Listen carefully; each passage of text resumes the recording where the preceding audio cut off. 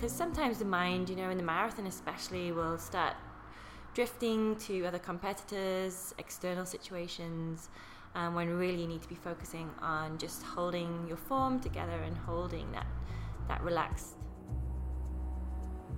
Welcome to the 5th episode in the Ask the Yogi Runner series on the Running on Om podcast. I'm Julia Hanlon, creator of Running on Om, yoga teacher, long-distance runner, and plant-powered advocate.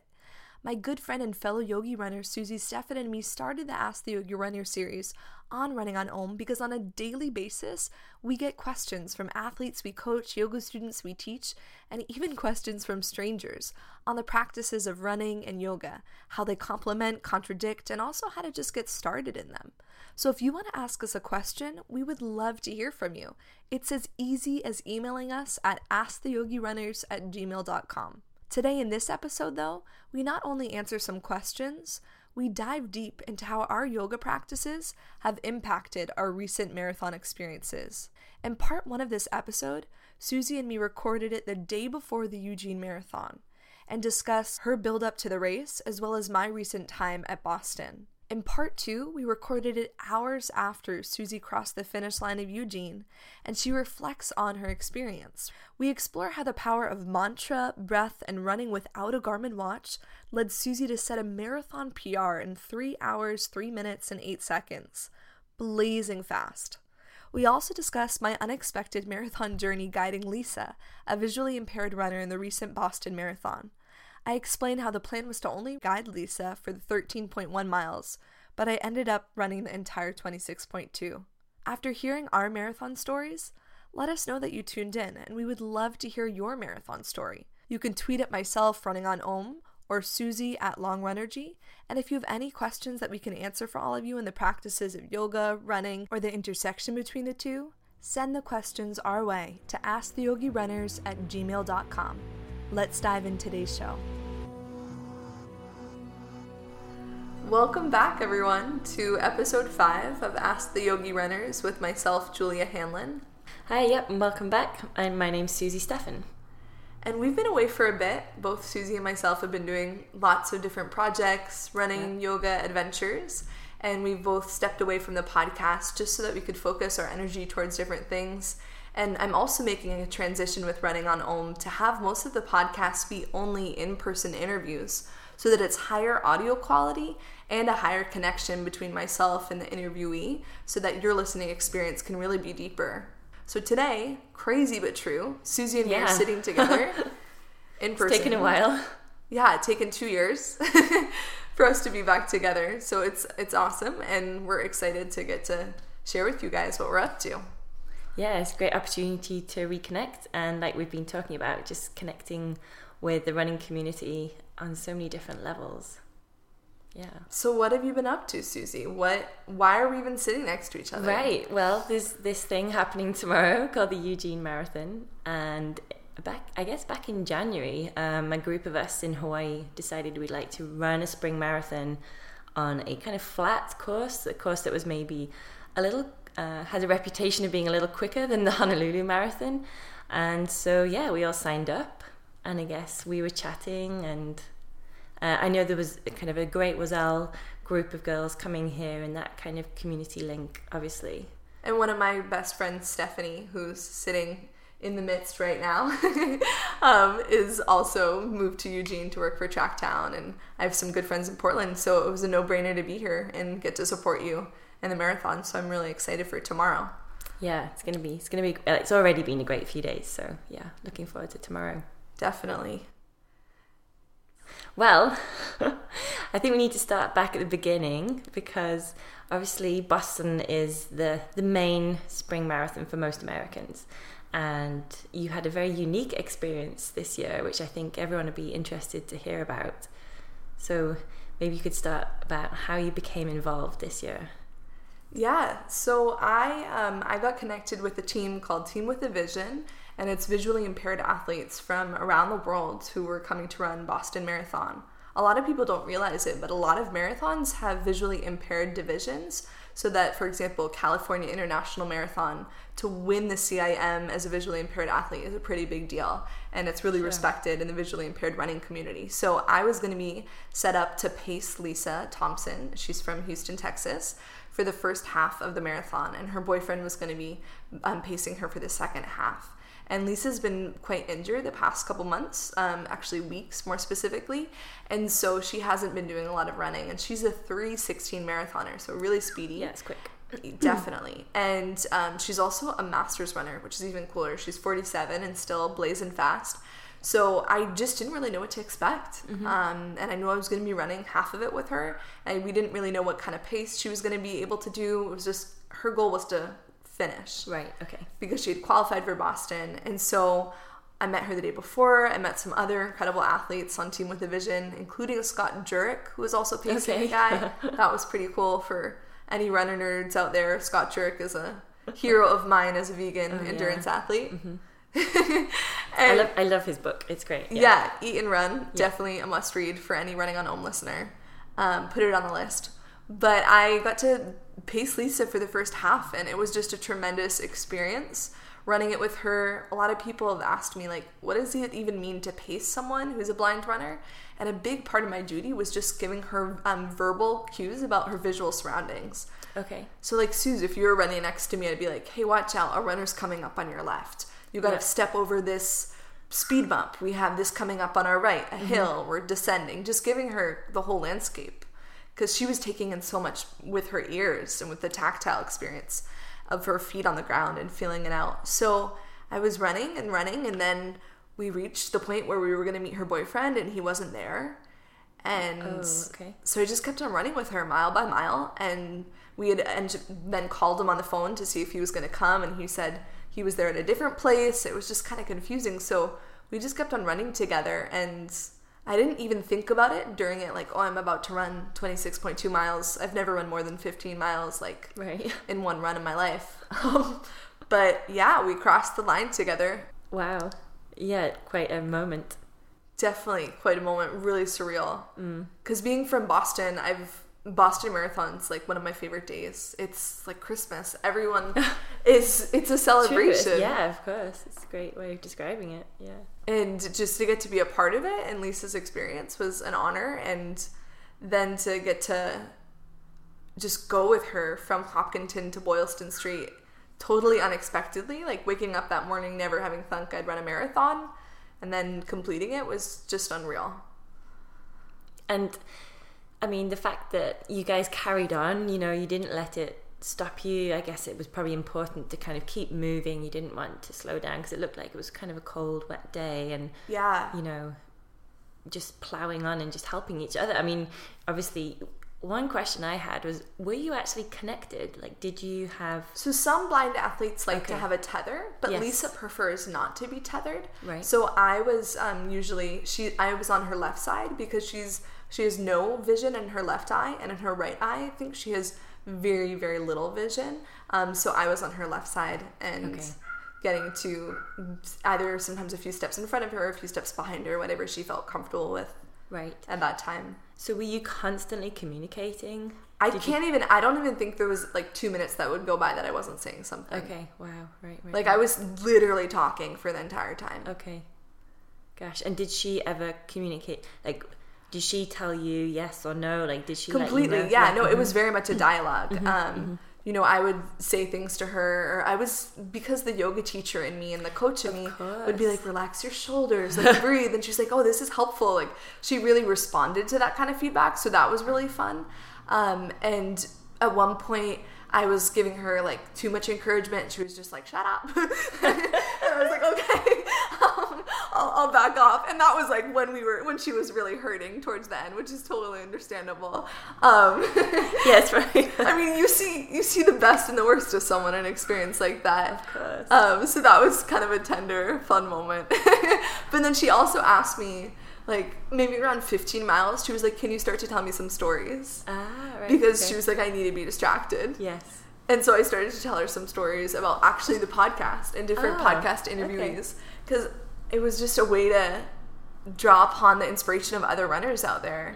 And she really responded to that. Great. Yeah, and how did you feel the next day afterwards? Like when you woke up, like, did you feel like, wow, yes, my body has, like, that is a major effort I ran. I can really feel that I ran 26.2. Oh, I don't think so. When I woke up the next day, I definitely was tired, but my legs have felt more trashed before. Okay. From races or from other harder efforts, I think, because, and this is something we've talked a lot about, the distinction between easy days easy and hard days hard. And when I was running the Boston, I was running it with her at a pace for me that was a pretty easy long run type pace. And so I think if for people listening out there being like, oh my god, you just ran a marathon. Yeah, I did run a marathon, and it was much longer than I've ever been on my feet, but it was a very different pace than, let's say, some people really pushing themselves in the marathon, which I have tremendous respect for. But because I was running a pace that was very sub-maximal for me, I think because of that, the toll on my body was just different than if I had been running at a pace that was really challenging for me. Okay, got it. Yeah. But as far as the recovery went, I was just kind of took it day by day and I took the day off after, and then within a day I was back and running, and just made sure coming back to workouts and harder efforts, I gave my body enough time to adapt. And then as well as, like, I really believe my plant-based diet is paramount to the recovery process. Because you've got that low pH and you're getting lots of anti-inflammatory benefits. Yes. Probably. Right. Totally. Yeah. And so this kind of brings us to you and the marathon you're about to run tomorrow. And I know... Yeah, I mean, it's come around so quickly. I mean, I'm sure everybody says that about a marathon that's been on your calendar, for months. And so in the lead up to this, it's been pretty different. I don't think I've ever had a training block that's been so up and down and on and off and all that stuff. So it's going to be interesting, I think, tomorrow. And I'm trying to approach it with a very open mind. Obviously my A goal at the moment is always to break 3 hours. I know for a lot of people that's a big goal. So that had been my initial goal probably at the beginning, and things were going well, but then I've had a couple of illnesses that just have knocked me out a couple of times. So you have to adjust your goals, and I'm still going to go for about 7-minute pace, but and then see how I feel. So as part of that, as a little bit of an experiment, I'm planning on not wearing a watch, and that is really so that I can run more intuitively and listen to my breathing and take more of a yogic approach going into this race, rather than feeling pressure to look at my wrist every get that kind of left look at my wrist. And people talk a lot about this idea of running within yourself. And I think in order to do that, as you've said, there has to be this intuitive sense of time and confidence. Can you speak to me a little bit more about specifically like how your yoga practice has maybe impacted the mental side of this preparation? Yeah, definitely. I mean, I think in yoga when you're doing different styles of practice, for example, you'll do some more restorative recovery days, and then there are going to be days where you feel more energetic and you feel like doing a little bit more of a upbeat flow practice, for example, or something, maybe some people like Ashtanga or something like that. But you really listen to your breathing and you use your breath to help you focus your mind and to really listen to your body. And I'm going to apply that approach, and I think I've learned that through yoga. Like, I don't think my running ever had that until I started taking yoga classes. And although maybe, the interesting thing here is that when I was in high school, I never wore a watch and I did not know pacing. That's really interesting. But I think when you're a kid, for me anyway, when I was a kid, I ran much more freely. It was only when I became more of an adult that I applied the splits and the time, and you put that pressure on yourself. Probably when I started running 3,000 on the track, like, you needed to know your splits. So I think probably maybe more like the age of 17, 18, 19, I started. But prior to that, when, you're going up through the ranks, I had no idea. But I think I see a lot more people now with watches, and I see a lot more high school kids with a Garmin. I know. And I'm like, wow, I had no idea. I just did what I was told. I would run. And when I was had to be peeled off the track, I knew I was done. You know what I mean? And so I think I ran much more like from a place of just pure like going for like maybe with more heart, if that's a good with heart, yeah, with if that's more a good. spirit. I know that's a lot of people maybe say that nowadays, and but I think I can look back and truly say that, you know. So I think I went through a stage in my life where I lost that. So I think I'm trying to rediscover that a little bit, if that makes sense. Yeah, that's so beautiful. And I feel like your recent half marathon at Hapalua, you really put that into action. Yeah. Well, that was a very unique race because it was part of the Chase, which is Team Hawaii setting off with a handicap system ahead of the main field, which it had 3 Kenyans in it, 3 elite athletes. Actually, sorry, I should say 4, but there was a Japanese guy who actually started. He had a little handicap as well. So that race, I set off with my pace group, and I totally ran on feel that day, and I ended up running like one of the fastest half marathons I've ever done. And the entire week before, I think I'd ran twice or something. You ran twice because you were really sick. Yeah. And were at home in bed. So that's also pretty remarkable to me that you were able to really run within yourself. Yeah. Coming back from sickness. Yeah. And trusting your body and what it was capable of doing. Yeah. Very true. Yeah. I definitely was standing on that start line thinking, I just need to get to the finish. You know, I've committed to this race. I'm going to give it everything I've got. But I was really unsure about my body, like if it's actually going to hold up. And it did, but it took a lot out of me, that race. You know, the recovery was kind of tough. But so just actually, I'm so thankful that I've made it here to Eugene. So in another sense, that's part of it as well. I just want to enjoy the marathon as well. You know, like I made it here. And actually, there's out of the group, Gil, one of our runners, he's from Hawaii. He was like, you know, actually the 6 of us signing up and the 6 of us getting to the start line, that's pretty awesome, because often someone you would think from a group of 6 might pick up an injury, might not make it to the start line. So you're all here. We're all here.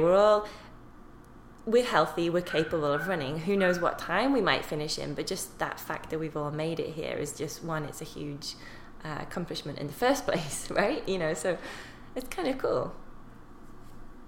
It's this idea that to me is also really similar to yoga, with the hardest part of a yoga class is actually just getting to the class. Yes. So it's like the hardest part of a race maybe is actually the whole process and the journey to the race, but that's like the point of the whole thing was the process and the journey, of course, that you experienced. So in that process, I know yoga has mentally really impacted you in your mental experience, in your framing. And one aspect of that is mantras and having a trigger statement or a key power statement. Do you have a statement for tomorrow? Yes, and in the past I've had a slightly longer mantra that might have had 4 or 5 words that I would repeat, say for London or the Brighton Marathon. But for this marathon tomorrow, I'm just going to keep it really short and simple, and it's just going to be relax and breathe, like R&B. So even if it gets to a point where I'm just R&B, you know, but I think relaxing, like you were talking about with the lady, Lisa. For Lisa, Boston. Yes. You know, you would say, hey, relax, drop your shoulders, you know. So that's huge for me because I tend to get a little bit tense in my upper body.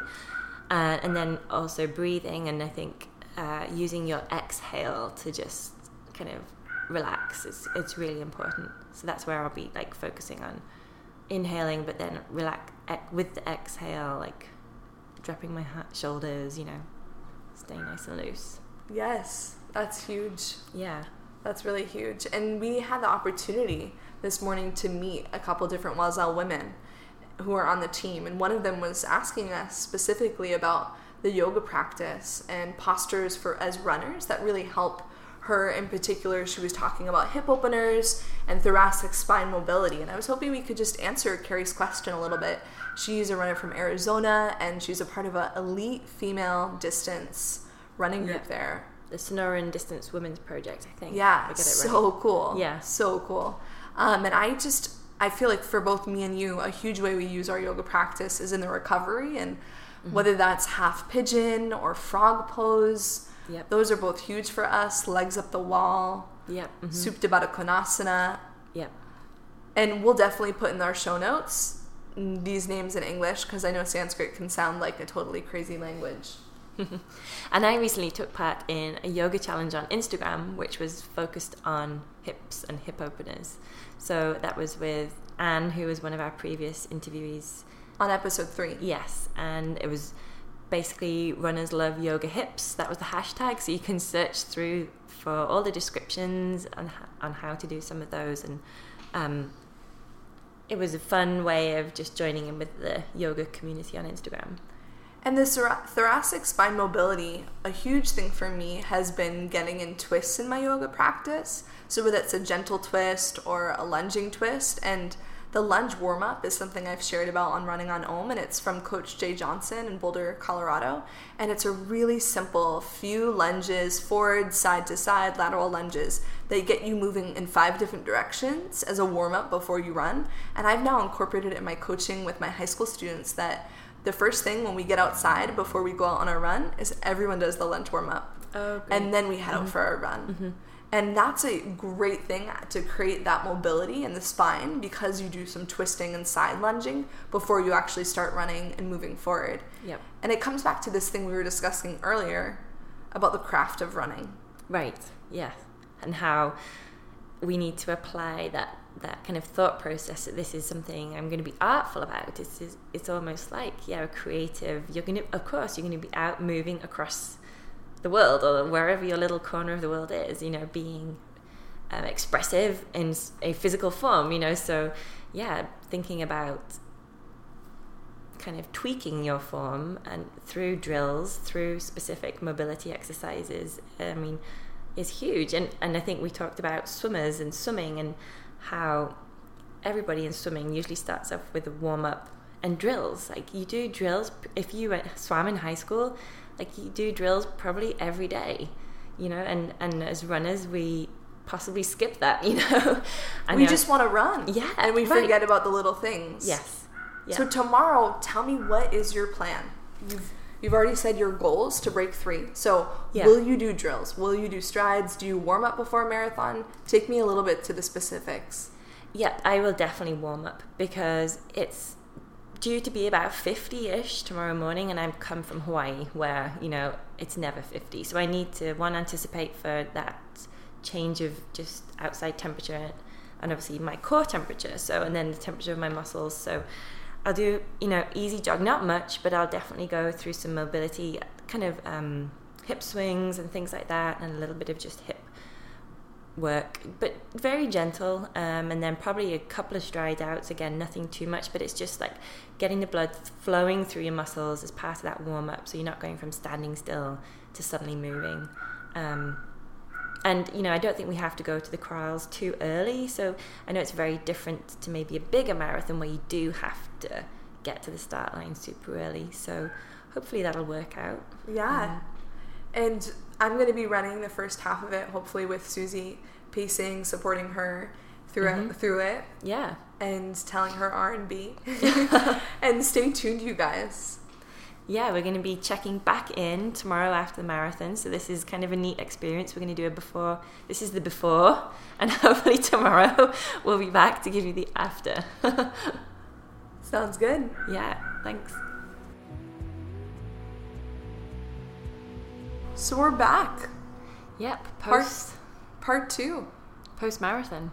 Just a few hours later. fresh in the mind, fresh in the legs. Yes, that's debatable, but maybe just start off with, how are you feeling right now? Right now, my calves are super tight.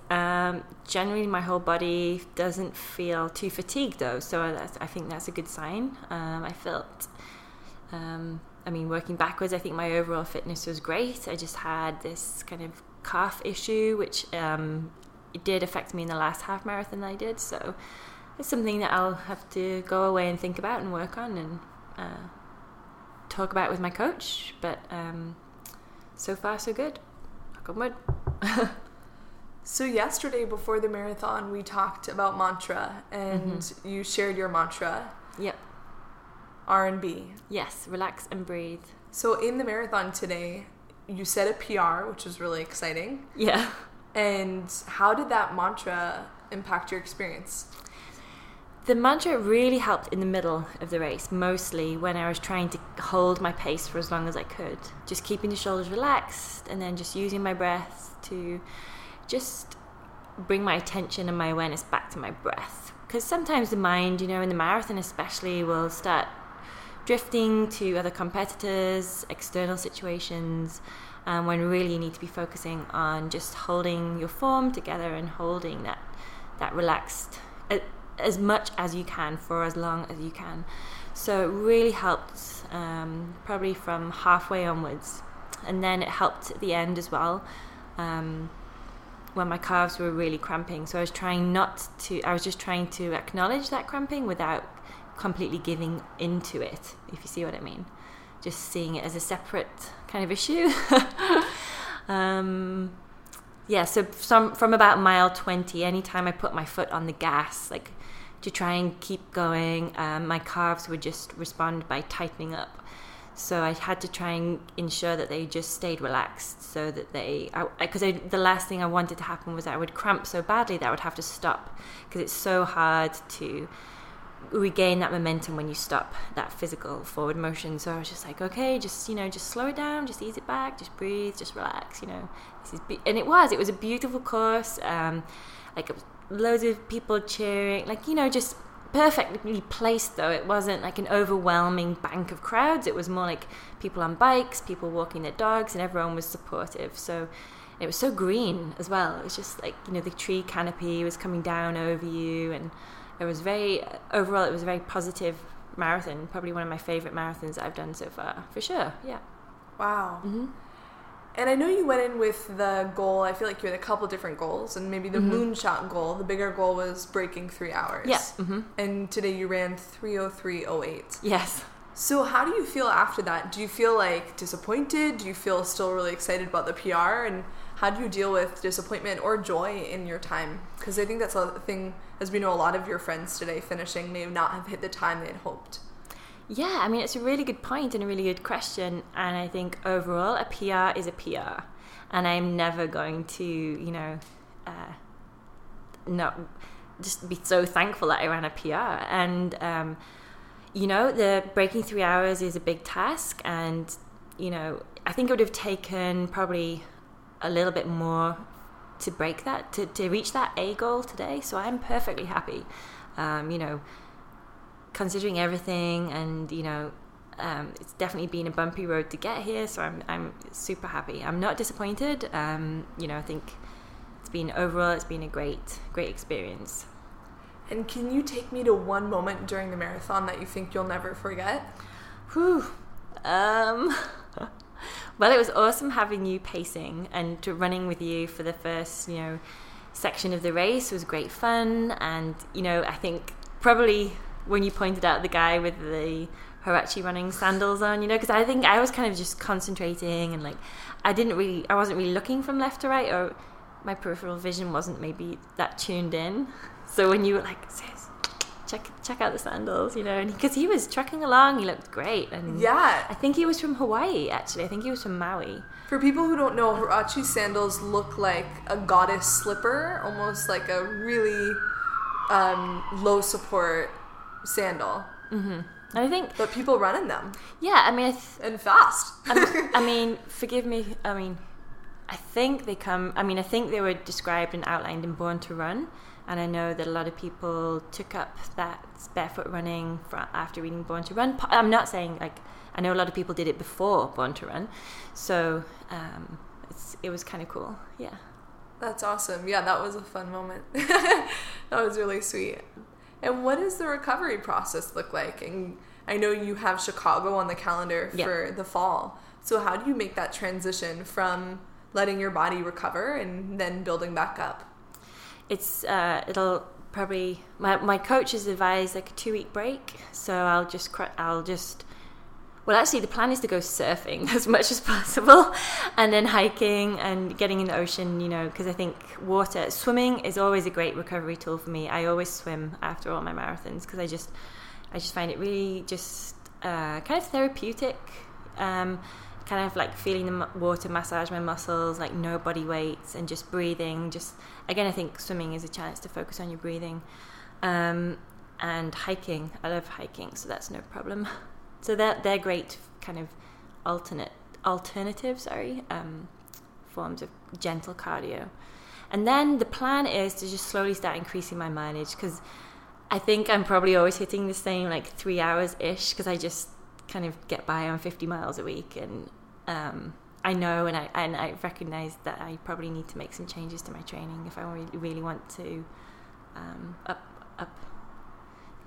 reach your next level. Yes, exactly. Yeah, and reach your potential. All it's going to take is a few changes and a little bit more commitment. So I'm excited to up my mileage.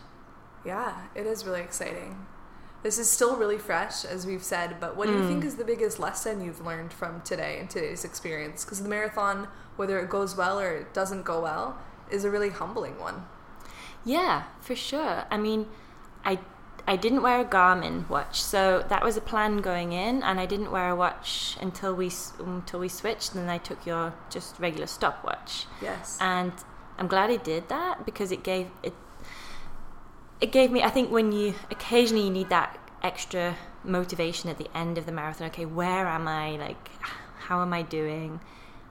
So just looking and doing a quick couple of sums in my head just helped me stay on track. However, I really think that not having that mileage bleep it was just, for me crazy. Personally, it just was this great relief. I'm just going to run right now. I don't, and of course I could have set my Garmin to not bleep every mile. I also forgot my Garmin charger, so I couldn't even when I realized this morning, I was like, oh well, it's dead anyway.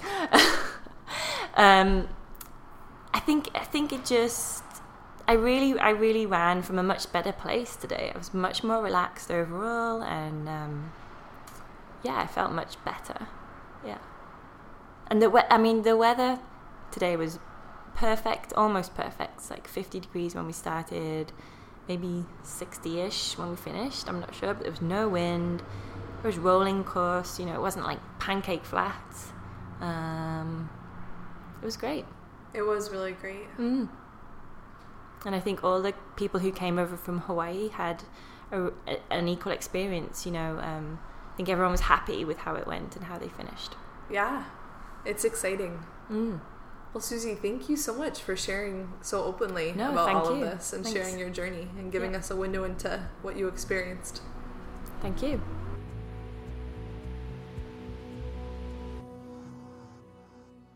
Thanks for listening to the 5th episode in the Ask the Yogi Runner series on the Running on Om podcast with myself, Julia Hanlon, and my good friend and fellow yogi runner, Susie Steffen. It was pretty awesome to reunite with Susie after 2 years for the Eugene Marathon, and I hope we don't go another 2 years without seeing one another again, but we will keep on bringing all of you the Ask the Yogi Runner series if you send in your questions. We'd love to hear from you. Any questions on yoga, running, or how these two interact? Feel free to send them our way to asktheyogirunners@gmail.com. Or maybe you just want to say hey on Twitter and let us know you tuned in. I really cannot begin to express how much it means to hear from all of you. I also want to finish up by telling you guys that big changes are coming to the Running on Om podcast over the next month, including a new audio setup that will bring higher audio quality for your listening experience. So stay tuned. This is your host, Julia Hanlon, and I hope you have a beautiful day.